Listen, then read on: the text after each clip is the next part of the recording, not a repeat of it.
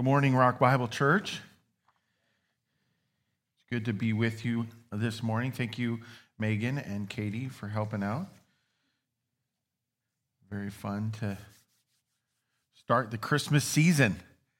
I know that Costco started like over a month ago, but to be officially in the season is it's exciting, and it's a great opportunity for us to teach our kids, set an example for the community, but mostly just for ourselves, right? We say, welcome Rock Bible Church. We say Christ first, centered, biblically based, and compelling is one of the words we use, and we say compelling ourselves and others.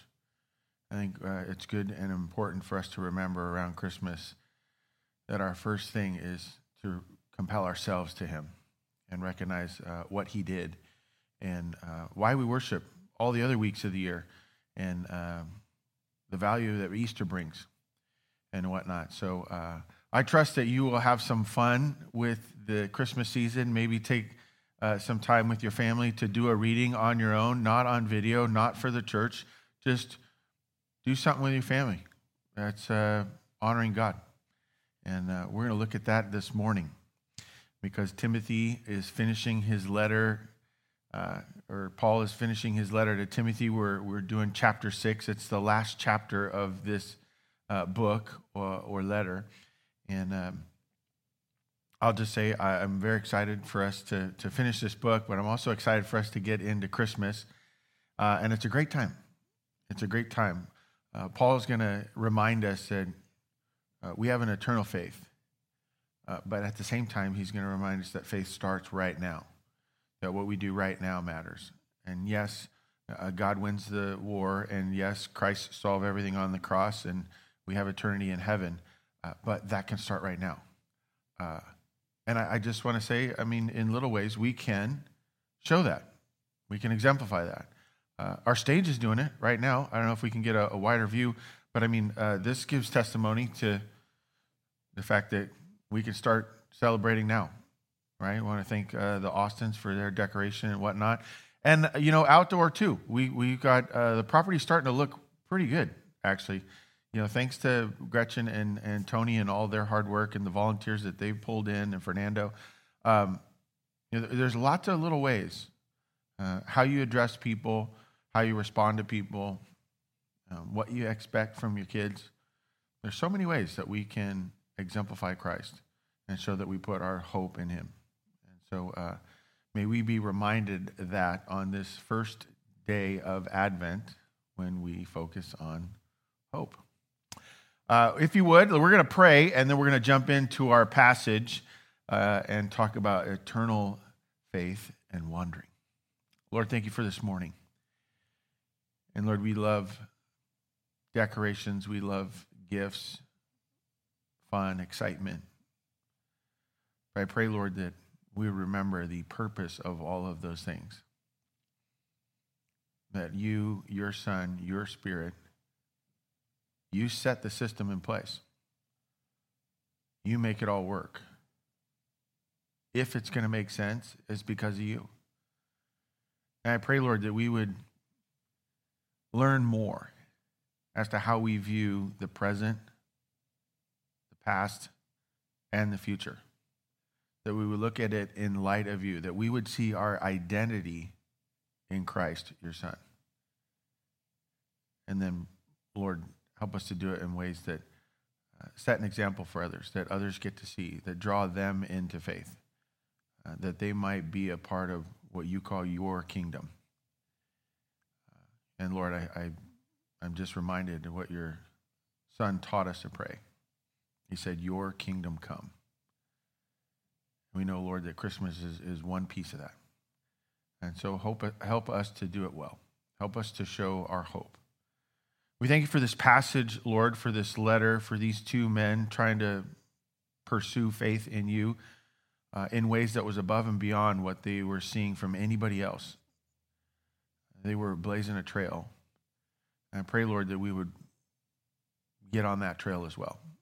And we'd find ways to walk the path that leads to you.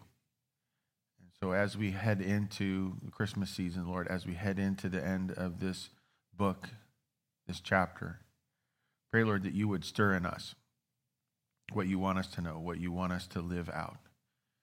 And we pray this all in your Son, Jesus' name. Amen. 1 Timothy chapter 6, here we go.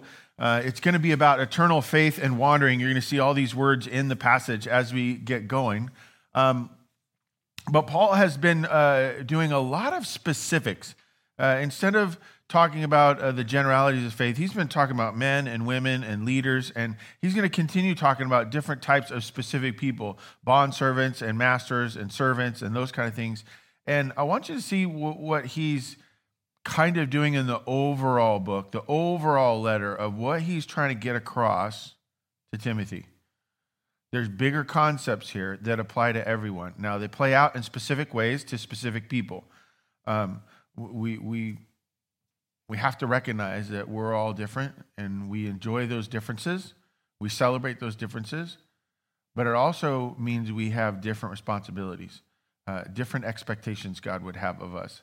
And the great part about this letter to Timothy is this idea that God wants us to see the value of himself and the value of other people. It's like when they came to Jesus and said, hey, what's the greatest commandment? He said, love the Lord your God with all your heart, your soul, your mind, your strength. And another is like it, love your neighbor as yourself. Paul has given Timothy some practical tools for how you live that out, how you walk that out each day on the street. And so that's what we're looking at here. And here he's going to get into the bondservant piece. Let's go ahead and get started. 1 Timothy chapter 6, verse 1. Let all who are under a yoke as bondservants regard their own masters as worthy of all honor. And he says, those of you who have signed on bondservants, you've signed a bond or you've somehow got yourself into kind of a slavery position, sometimes by choice, sometimes by debt. You notice he doesn't talk about how you found yourself in that position. He talks not at all about the past. He talks about how do you carry yourself, how do you do what you do based on now. What can you do moving forward? And he says, honor. Honor is one of the things you can do. You can do honor now, no matter where you came from, who you were, who you are now, or what your situation is. And it's kind of interesting because this is different than culture, isn't it?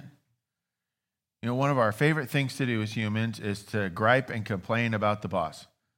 Write a letter of a complaint. I want to speak to a manager. I'm going to send them an email. You know what? I had a bad experience. I'm going to give them 1 star. We're going to post this, do whatever, and it's this negative thing.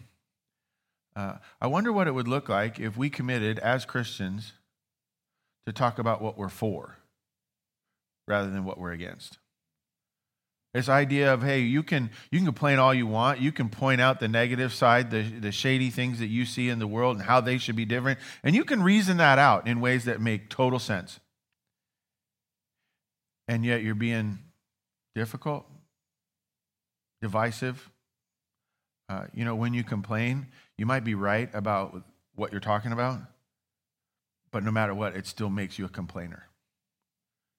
And I'll never forget living in Little Rock, Arkansas, working at a church in a student ministry that was many times bigger than our church as it is right now. We're just students. And a new movie came out. And it was controversial. It was anti-Christian in some ways. They thought thematically, whatever. And the local news came with a camera and a reporter, and they wanted an interview with a pastor. And they wanted to stir it up. Hey, what does the church think about this movie? It's so controversial, blah, blah, blah. And I remember somehow it fell to me. We got this huge church, all these pastors, but guess who ends up in my office? Here's the camera, this lady, they're asking me all these questions. And they were all questions that were meant to be divisive, meant to draw up a story so that they have something that they could put on the screen that people would listen to and draw up attention. And I remember every question they asked, I said, well, I don't think we're concerned about that. And finally got to the point where I just said, well, as Christians, really we want to talk about what we're for more than we talk about what we're against. And I remember being stressed the whole time because, down there, perception is everything. You got all the Southern stereotypes and the whole thing, and it's the Bible Belt, and this is going to be on evening news, and everybody's going to see it. And I may be being very stressed about this. And I went home that night. I was talking to Julie, and we get our dinner. We're sitting down on the television, and here it comes. Here's the story. It was about 6 seconds long. They showed a quick clip of my face and one little sentence, and the story was over, and they moved on. And I thought to myself, it was so anticlimactic. I had my moment in the sun, and it pretty much didn't exist. And I remember thinking about it for a little while. It's like, man, did I mess up that interview? What did I do? I finally realized I gave them nothing to talk about. Because we said, look, we're for Christ crucified, and we're a church, and we want to celebrate and worship, and we're not concerned about a movie. Movie's just entertainment, and we're okay with that, and really want to talk about what we're for rather than what we're against. And that was just probably too boring. And probably some director back at the news station said, there's nothing worth listening to. They're going to be unhappy, bait and switch. Hey, here's this big story. And then this guy was not that exciting. Because that's what culture wants. Culture wants to be difficult in the midst of whatever they want, whatever they feel, whatever they think. Their own desires. And Paul's going to get into this idea of desires and pursuits, what you want. And know what he's going to say? He's going to say, this is how you wander. He's going to say it's easy to wander. As James says in his book, that we go astray when we pursue our own desires. And those desires, they give birth to sin, and sin gives birth to death. He said this is the natural way of how humans are. And I think you know it, because all you got to do is turn on the TV, turn on the news. You hear happy stories? No, hear negative stories. Paul says, don't do that. Even if you're in a position or a situation where you have to follow a master, do it with honor, so that the name of God and the teaching may not be reviled. That's so funny, because most of the time when I get people in my office or meet me for coffee and they're complaining, they're upset, you know who they're worried about being reviled? Themselves. I've been reviled. I know most of us don't even know what reviled means. We don't use that word anymore. We're so concerned about ourselves. How concerned are we about the teaching? Not just any teaching, but what God is teaching, what's important to him, what he's put in his word. This book it's thick. Look at that. That's a lot of information there. We're never going to get through all of that and get that solved to where we can then worry about ourselves. Says, no, how about we worry about the teaching of God so that it is not reviled, because there's actually something to that. That plays out, that works, that wins. Verse 2, those who have believing masters must not be disrespectful on the ground that they are brothers. Rather, they must serve all the better, since those who benefit by their good service are believers and beloved. Wow, he just takes the relationship and kind of turns it on its head. He says, yeah, I know you've got a master and you have to be a servant to that master, but guess what? How about whether you're believers is more important than that? Or really what he's saying, how about belief is more important than position? How about faith is more important than condition?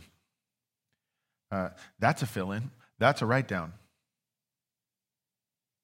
Because most of the time, we're worried about our position or our condition rather than what we believe in or what we have faith in. It's a great question, and it was posed to me in seminary, and I think it's a great marker for how we measure ourselves. The question of, don't tell me what you do, tell me who you are. Because they're drastically different. What do you stand for? Don't tell me about your condition. Tell me what you stand for. Because what you stand for doesn't change no matter what condition or position you're in. That's brilliant. I think it gets to the heart of what Paul's getting at here and what God wants for us. Are we believers and are we brothers? Sisters too, by the way, right? We're not gender specific on this. Verse 3, if anyone teaches a different doctrine and does not agree with the sound words of our Lord Jesus Christ and the teaching that accords with godliness, like if you're not following Scripture, if you're not biblically based, okay, see, we stole the name, Welcome Rock Bible, we steal our names, then you're out of line. You're missing the point. Most likely, it's selfish-driven, self-centered. And you're missing out on godliness. See that? Teaching that accords with godliness, accords with, brings alongside, brings together, ties together. It's not just teaching, but it brings about godliness in your life. When you follow it, when you believe it, when you investigate it, when even, how about more importantly, when it's still a mystery to you, when you're still figuring out how it works, you say, I'm going to do it anyways. I'll let it make sense later. That's brilliant, and Paul's going to talk about that at the end of the chapter. So let's move on. We'll get to that. So anybody who doesn't do this, who goes against, right? Verse 4, he is puffed up with conceit and understands nothing. We got all these relationships that he's talking about. He's talking about honor and whether something's been defiled. And he says, but let's talk about what you understand. You either understand God or you understand nothing. That's uncomfortable for me. That almost feels like there's no middle ground. There's the pursuit of God and closer. Here, let me get my hands under God's word. There's this stuff right here, right? Oh wait, like that. Okay, yeah. There's this stuff, and then there's everything else over here. There's no middle ground. That's fascinating. Puffed up with conceit. We used to call that the big head, right? When I was in high school, as somebody that was conceited or arrogant, you say, oh, they got a big head, right? It's this puffed up idea. He has an unhealthy craving for controversy, for quarrels about words. Have you ever been with somebody who starts mincing words with you? Complain about a word you used? No, that doesn't happen in our culture today, where we're canceling words and changing the meaning of them and the whole thing. That's an unhealthy craving. It's a manipulation tactic. And what that means is the value of the other person has gone out the window. You're not loving your neighbor. You've thrown out understanding, and you're just pursuing self. You're over here, not biblically. You're just out of the way. Quarrels about words, which produce envy. I don't like my position or condition. We just talked about that. That's what envy comes from. Dissension. I'm going to cause trouble now because I don't like my position or condition or my comparison to someone else's. So I'm going to cause a fight. Slander. I'm going to talk about other people. Oh, that doesn't happen in this culture. Wink, wink, tongue in cheek. Evil suspicions. Who are you suspicious of? Stop it. Suspicions? What does it call suspicions right before? What's the word right before suspicions? Evil. Well, what if I have suspicions about God? They're not suspicions. They're expectations. They're hope, which this is the Sunday of hope, Advent, right? It's faith in what is not seen, right? That Hebrews calls faith. Evil suspicions and constant friction among people. How about we just stop there? We don't even, no. We'll just, how about that? You know, when you're outside of God's word, you're creating friction for people. And constant, that is a rough word. Constant friction among people who are depraved in mind and deprived of the truth. Ooh, Paul's getting fun.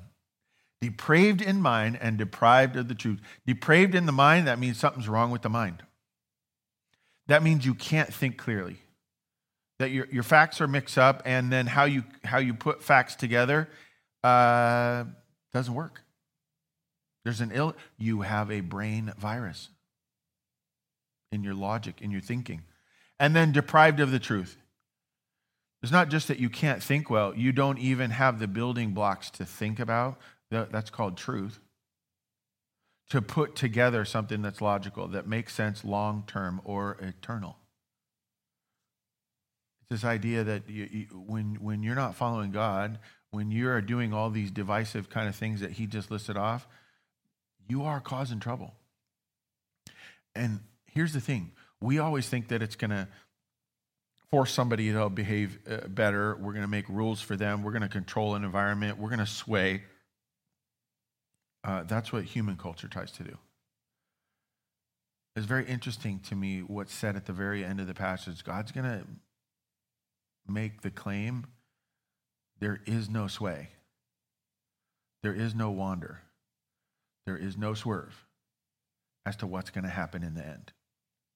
Who wins, why they win, how they win, and who goes with them.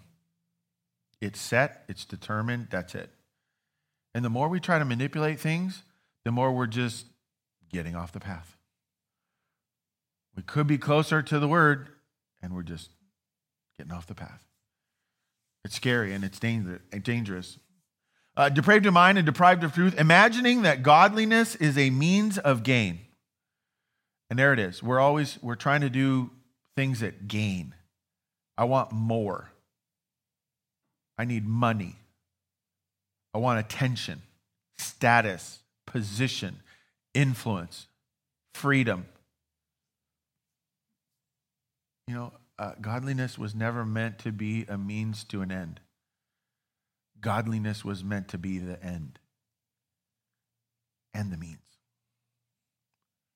But godliness, he says, godliness with contentment is great gain. Verse 6, very interesting. He says, no, gain, that's not your goal. And then the very next sentence, what does he say is, gain's great. But what changes? There's this big word in there, contentment. When you're content, you can't do all the things that were previously listed. That list of all those negative things, you can't do any of those things if you're truly content. I think about that. That's fascinating. Are you content with the condition of other people? Are you content with what God's word says and how it plays out? Whether you understand it or not. How patient are you? See, patience is a sign of contentment. I can wait for what God's going to do. I can wait for what I think I want. I can test my desires and see if some of them fade because they're not lasting or eternal. Great idea that godliness with contentment is great gain. That is so foreign a concept for our culture that most of us probably have trouble even understanding what that means. Or for some people, it takes decades. To follow God and be happy with wherever that leads, reality is the Bible says most people can't do it. The road is wide that leads to destruction, and many are those that find it. Right? A very smart person said that. I believe his name was Jesus. For we brought nothing into the world, and we cannot take anything out of the world. You heard that before? Can't take anything with you. Did you know that was stolen from Scripture, that phrase? Right? By the way, watch, Paul's he's gonna change this a little bit. Right? We brought nothing into the world, and we cannot take anything out of the world. But if we have food and clothing, with these we will be, what's our word? Content. Right? Contentment with godliness is great gain. Here it is a second time, content. What's he implying? You can't take anything with you to the grave, but you can go to the grave with contentment. Man, I hope that's a nugget for you today. That's something you can take to the grave with you, your own contentment. Verse 9, but those who desire to be rich fall into temptation. Why? Because money's become more important than God. Money's become more important than people, more important than relationships, more important than responsibility, character, ethics. Into a snare, into many senseless and harmful desires that plunge people into ruin and destruction. Why? Because you have to continue to provide things to keep your pursuit of money going. till finally you're off the page. It leads to ruin and destruction. For the love of money is the root of all kinds of evil. Verse 10, it is through this craving that some have wandered. There's our word. Eternal faith and wandering.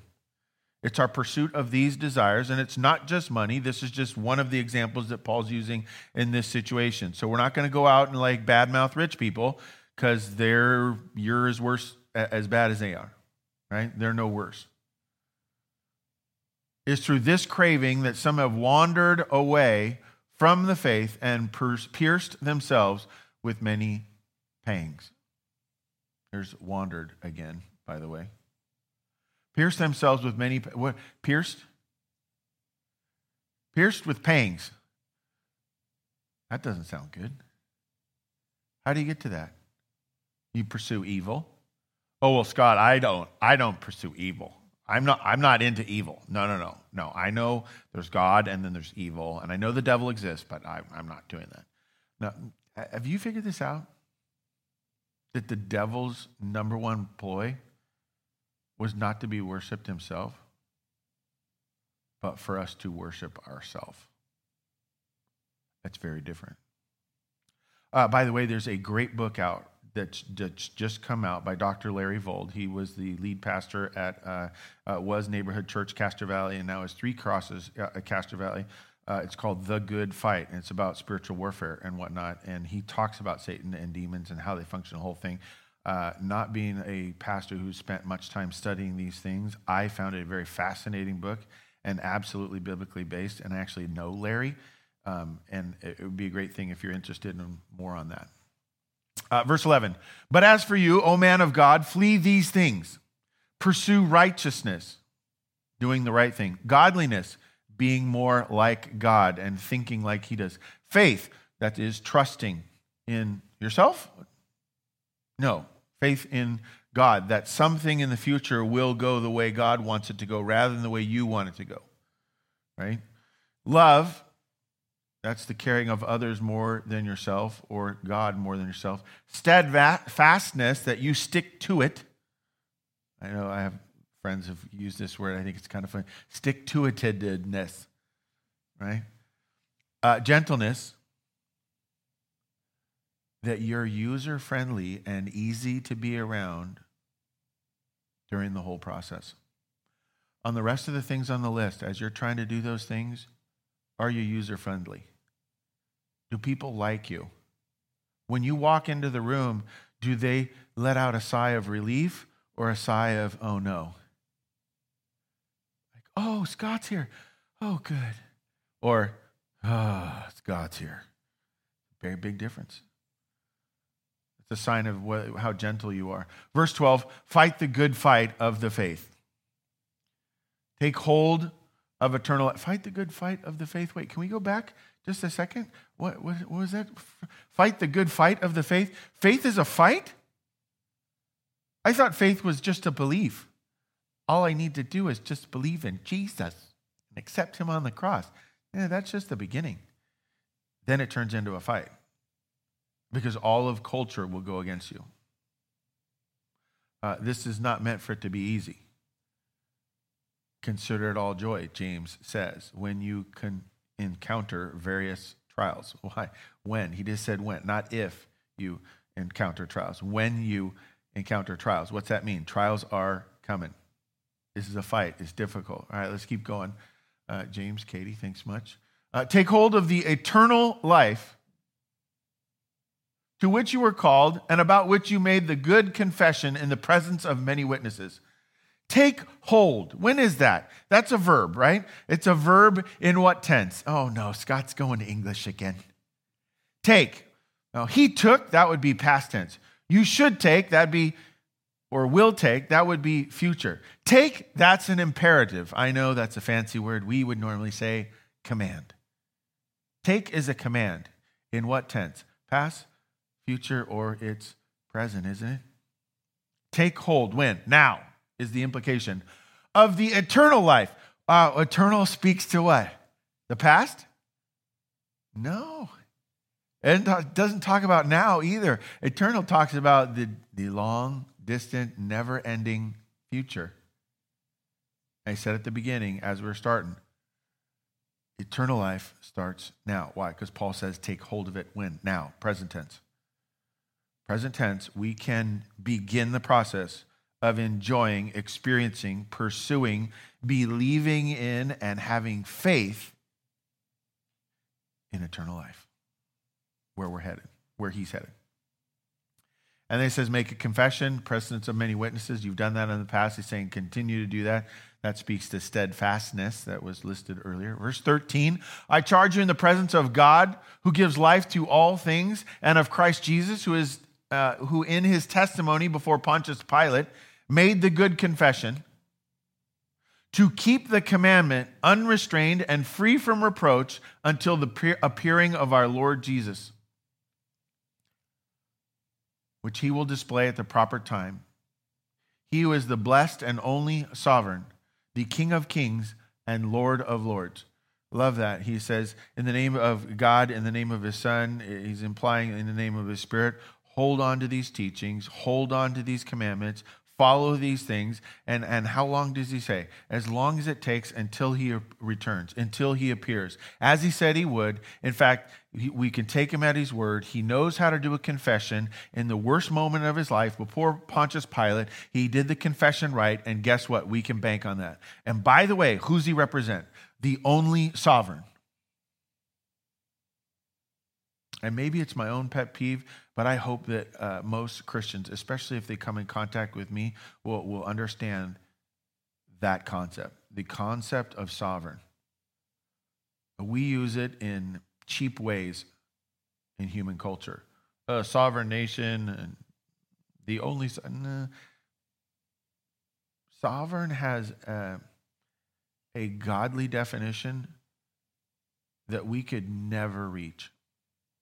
If God is the only sovereign, the King of kings and the Lord of lords, that changes everything. And it most of all needs to change how you think and how you feel. Who alone has immortality, that speaks to eternal, right? Who dwells in unapproachable light. Ooh. Does that mean we can't get close to him? Not if he doesn't want you to. You can't even approach his light. That's not good. If you want to get close to God, what? How do we get close to him? He protects us from his unapproachableness. He can protect us in the midst of unapproachable light because he wants to. Whom no one has ever seen or can see. To him be honor and eternal dominion. Amen? How about an amen there? Huh? How about to him be honor and eternal dominion. Amen. 17. As for the rich in this present age, charge them not to be haughty, nor to set their hopes on the uncertainty of riches. What did he just call riches? Uncertain. They're temporal. They are a false god, a false idol. They cannot fulfill. And they can't come through. But where do we set our hope? On God.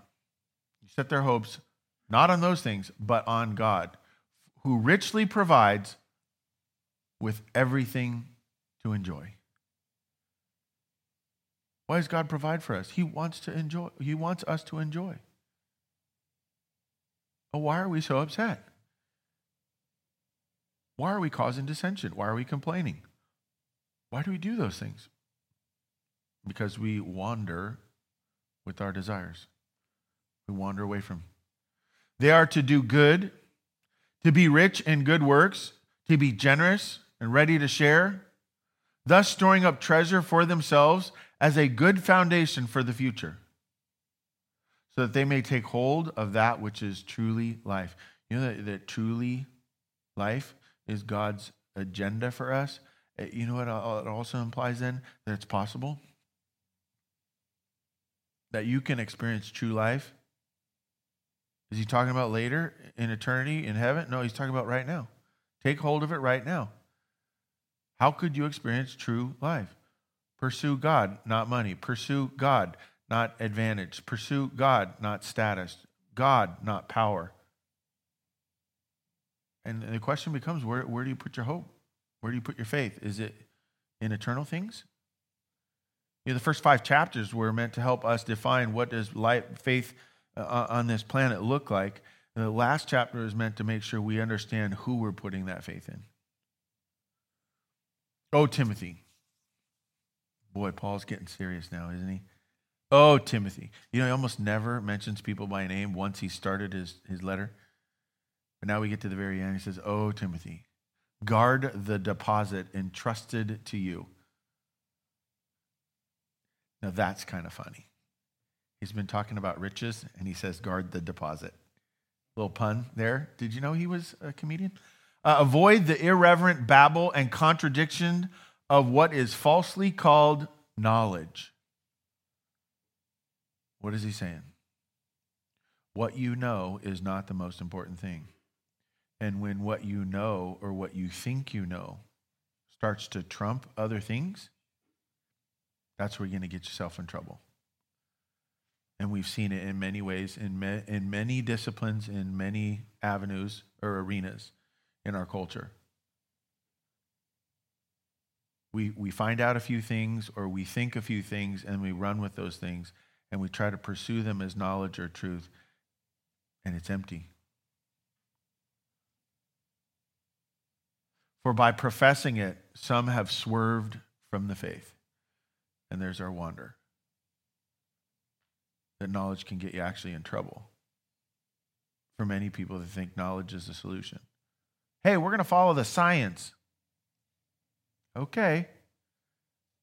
But let that be one piece of the equation, not the whole equation. And if we're going to do some science, how about we do all the science? What's going on socially? What's going on spiritually? There are many things that play into every situation. What's the biggest one? The biggest one that plays into every scenario is God. Hands down. How do we know? He said, the only sovereign. Control of all things. And then he signs off. Grace be with you. Shouldn't it say faith be with you? Knowledge be with you? Blessing, prosperity, provision? No. What's he say? Grace. May the only sovereign be gracious to you. Why? Because that's the only thing that matters. That's the only thing that's going to change anything. Amen? Oh, may the Lord bless the reading of his word. Let's take a few things out of this. It was very, very hard for me to just pick 3 things. And hopefully you saw that as we went through. And this is a great book for us to go back and read through on your own to take out more. But let's attempt a few at least. The first one is this. Verses 6 and 17 talk about this idea that godliness with contentment is great gain. And verse 17 says, God who richly provides us with everything to enjoy. He pointing out several different times. He mentions contentment at least twice. He says basically the idea that contentment and joy keep us from wandering.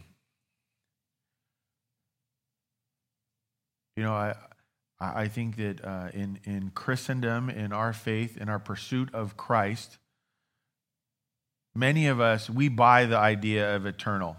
We buy that, the heaven. We buy Christ on the cross. We buy his death for us. We buy his solution for sin, his grace. We buy all that. The struggle we have is, man, Scott, I wander. I can wander like that. I can wander in a moment, just in my head. My heart, sometimes, I harbor things that just push me the wrong direction. How do I battle? And in fact, Paul says that. He's at war with his flesh. You know how you fight that war, right? Because it said, faith is a fight. Fight the good fight. How do you fight that wandering? How do you keep yourself from swerving? Paul says it's simple. Keep your mind set on contentment and joy. What are you enjoying that God has already given you? Not what you're getting for Christmas. How about what you already have? And maybe I'm just becoming that old guy or that dad. Shout out to all the dads out there. But I get to Christmas anymore. It's been about 10 years I've been having this, addiction of, I get to Christmas and think to myself, I don't really want anything. As far as a gift that I can open with a bow on it and all that stuff. You know what I want to do? I want to sit in my house with the 4 other members of my family and wear ugly pajamas, eat stuff that's high in sugar, fat, and salt. I want to be warm, a fireplace. I want to be around the stuff I already have. I want to enjoy what God has already given me. The battle is we got eyes. We got minds. We can see other things, and then we think, oh, I got to go get that. Or, what's that smell? I need to eat that. What is that? Get me more of those. Right? But training ourselves to enjoy what we have is how we learn contentment. Being content where you are. To where position and condition are just a side commentary. How about position and condition just be the setting that your poster is in? Right? You know, sports, we're a sports church, aren't we? I hope we are. Sports athletes, they have posters, right? They're catching a ball in the end zone, or they're dunking on somebody, or they're celebrating after scoring. How about your position and condition are just what's in the background of your poster?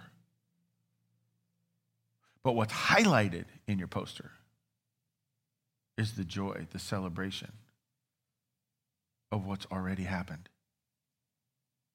of what's been done. We could learn from athletes, after they win the championship.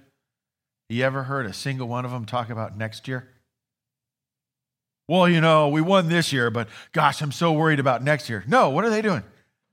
They're enjoying the contentment of the championship they just won.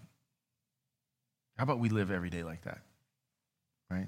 You can look at verses 11 and 12 on your own for follow-up on that. But number 2, the altar of knowledge is a false idol.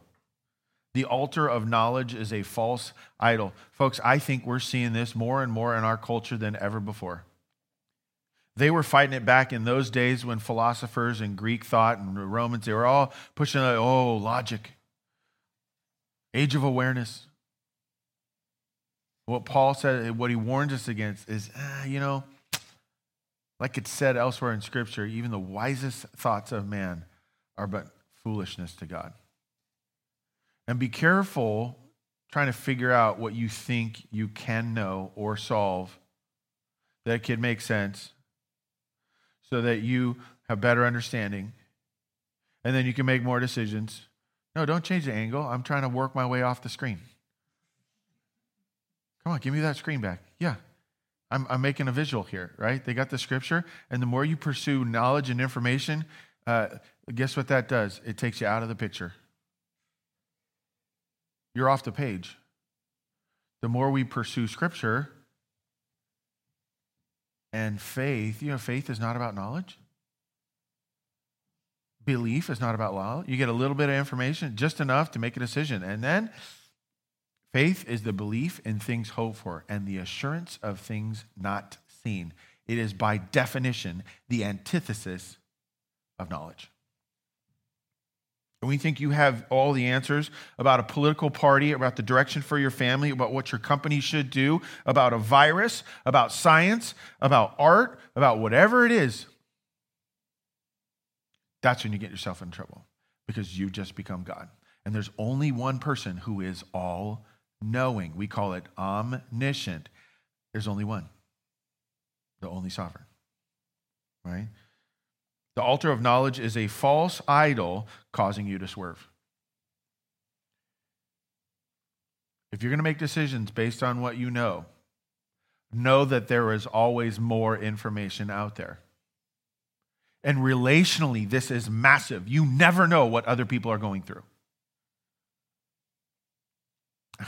Folks, I feel like the poster child for this. Some of you have no idea what other people are going through. My dad's in a hospital in Washington recovering from quadruple bypass surgery. That's in the back of my head right now all the time. I'm dealing with people who are contemplating suicide and divorce and addiction and all kinds of stuff. You never know what's going on behind the scenes. There is always more information. So knowledge actually could be your enemy. It could get you in a lot of trouble.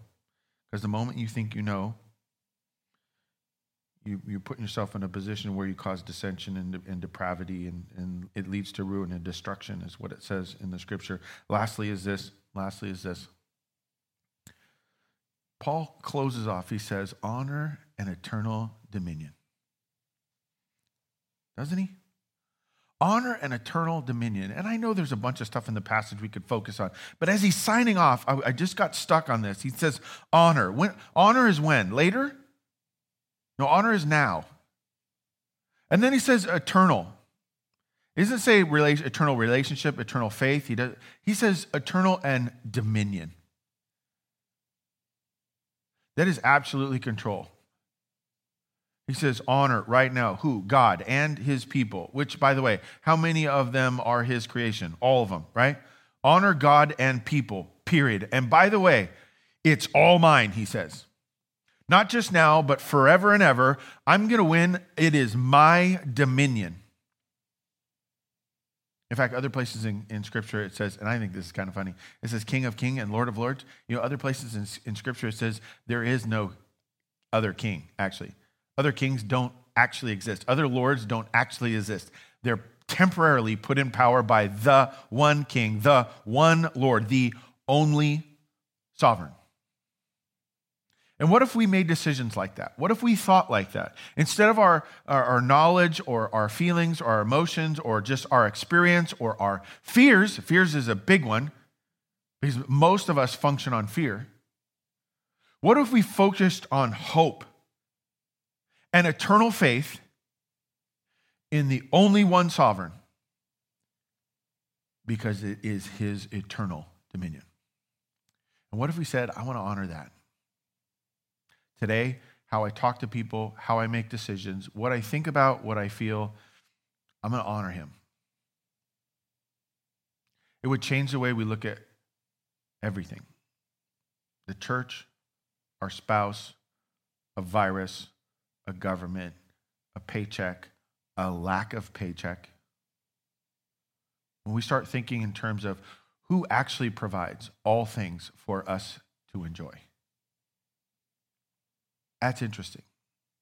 Because it kind of implies that we could enjoy now despite our position or condition.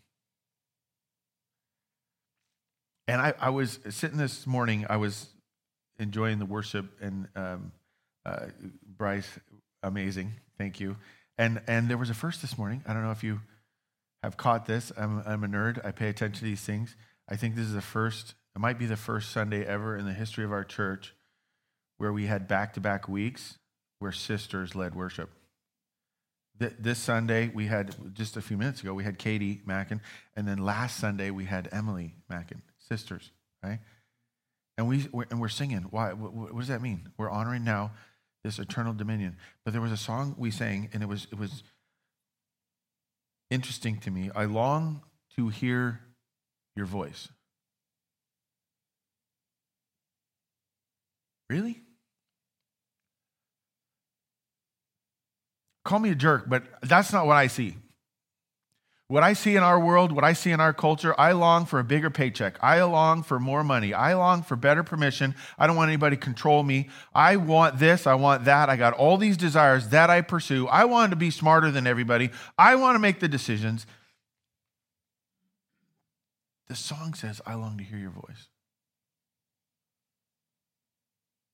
And then we sang, come to me, all ye weary souls. Wow. What is God saying? That's like, if we call that legit, right? And if God's actually saying that, you know what he's not saying? Come to knowledge. Come to success. Come to wealth. Come to emotional security where you feel safe. Come to head knowledge. No. He says, come to me. And in that will be great mystery, lack of answers, and the challenge will be contentment and joy. Because you will be weary. Oh, why are we weary? Because we wander and we swerve. And now I want to ask you, which one of those, right? I long to hear your voice, or come to me, all you weary souls. Which one's first? Right? Do we have to come to him first and then we hear his voice? Or should we hear his voice and then we come to him? Or how about the question is wrong, Scott, because the question implies that knowledge or an answer to the question is most important. That's why I love to answer both for most of the questions in the Bible, because it throws out knowledge.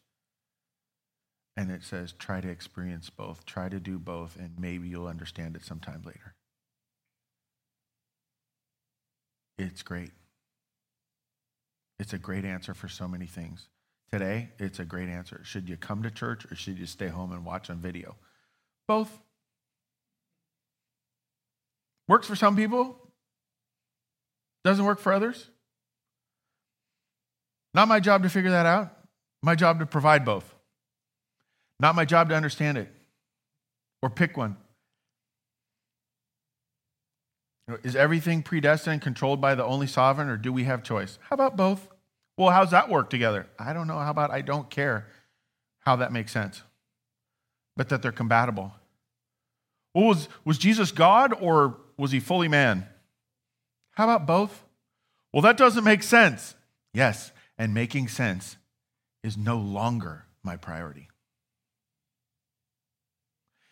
Being close to and coming to the one who does make sense, that is the mystery that I choose to enjoy in being content with in the absence of answers. Because I want my eternal faith to start now. Amen? As we close, what are you doubting? What is your fear? What relationship have you taken priority in? Not you've prioritized the relationship.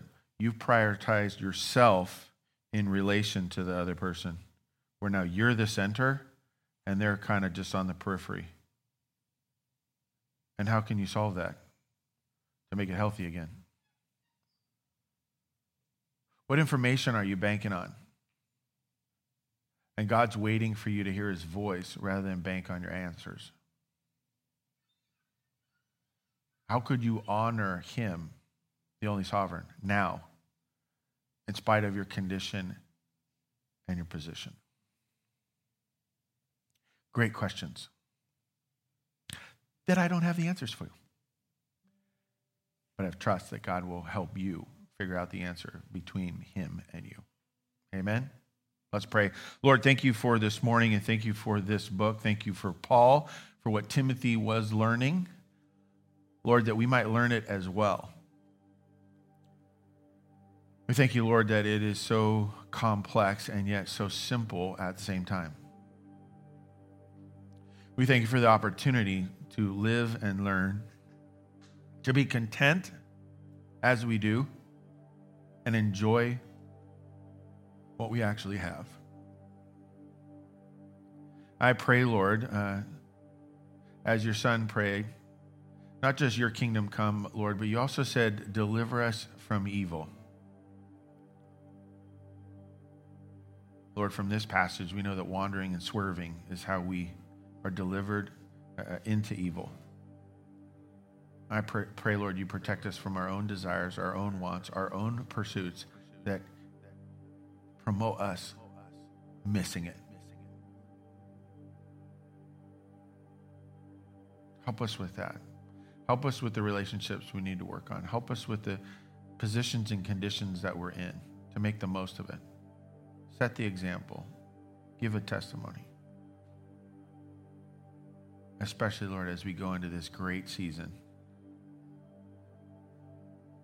Represents you and your Son. Thank you, Lord, for the church.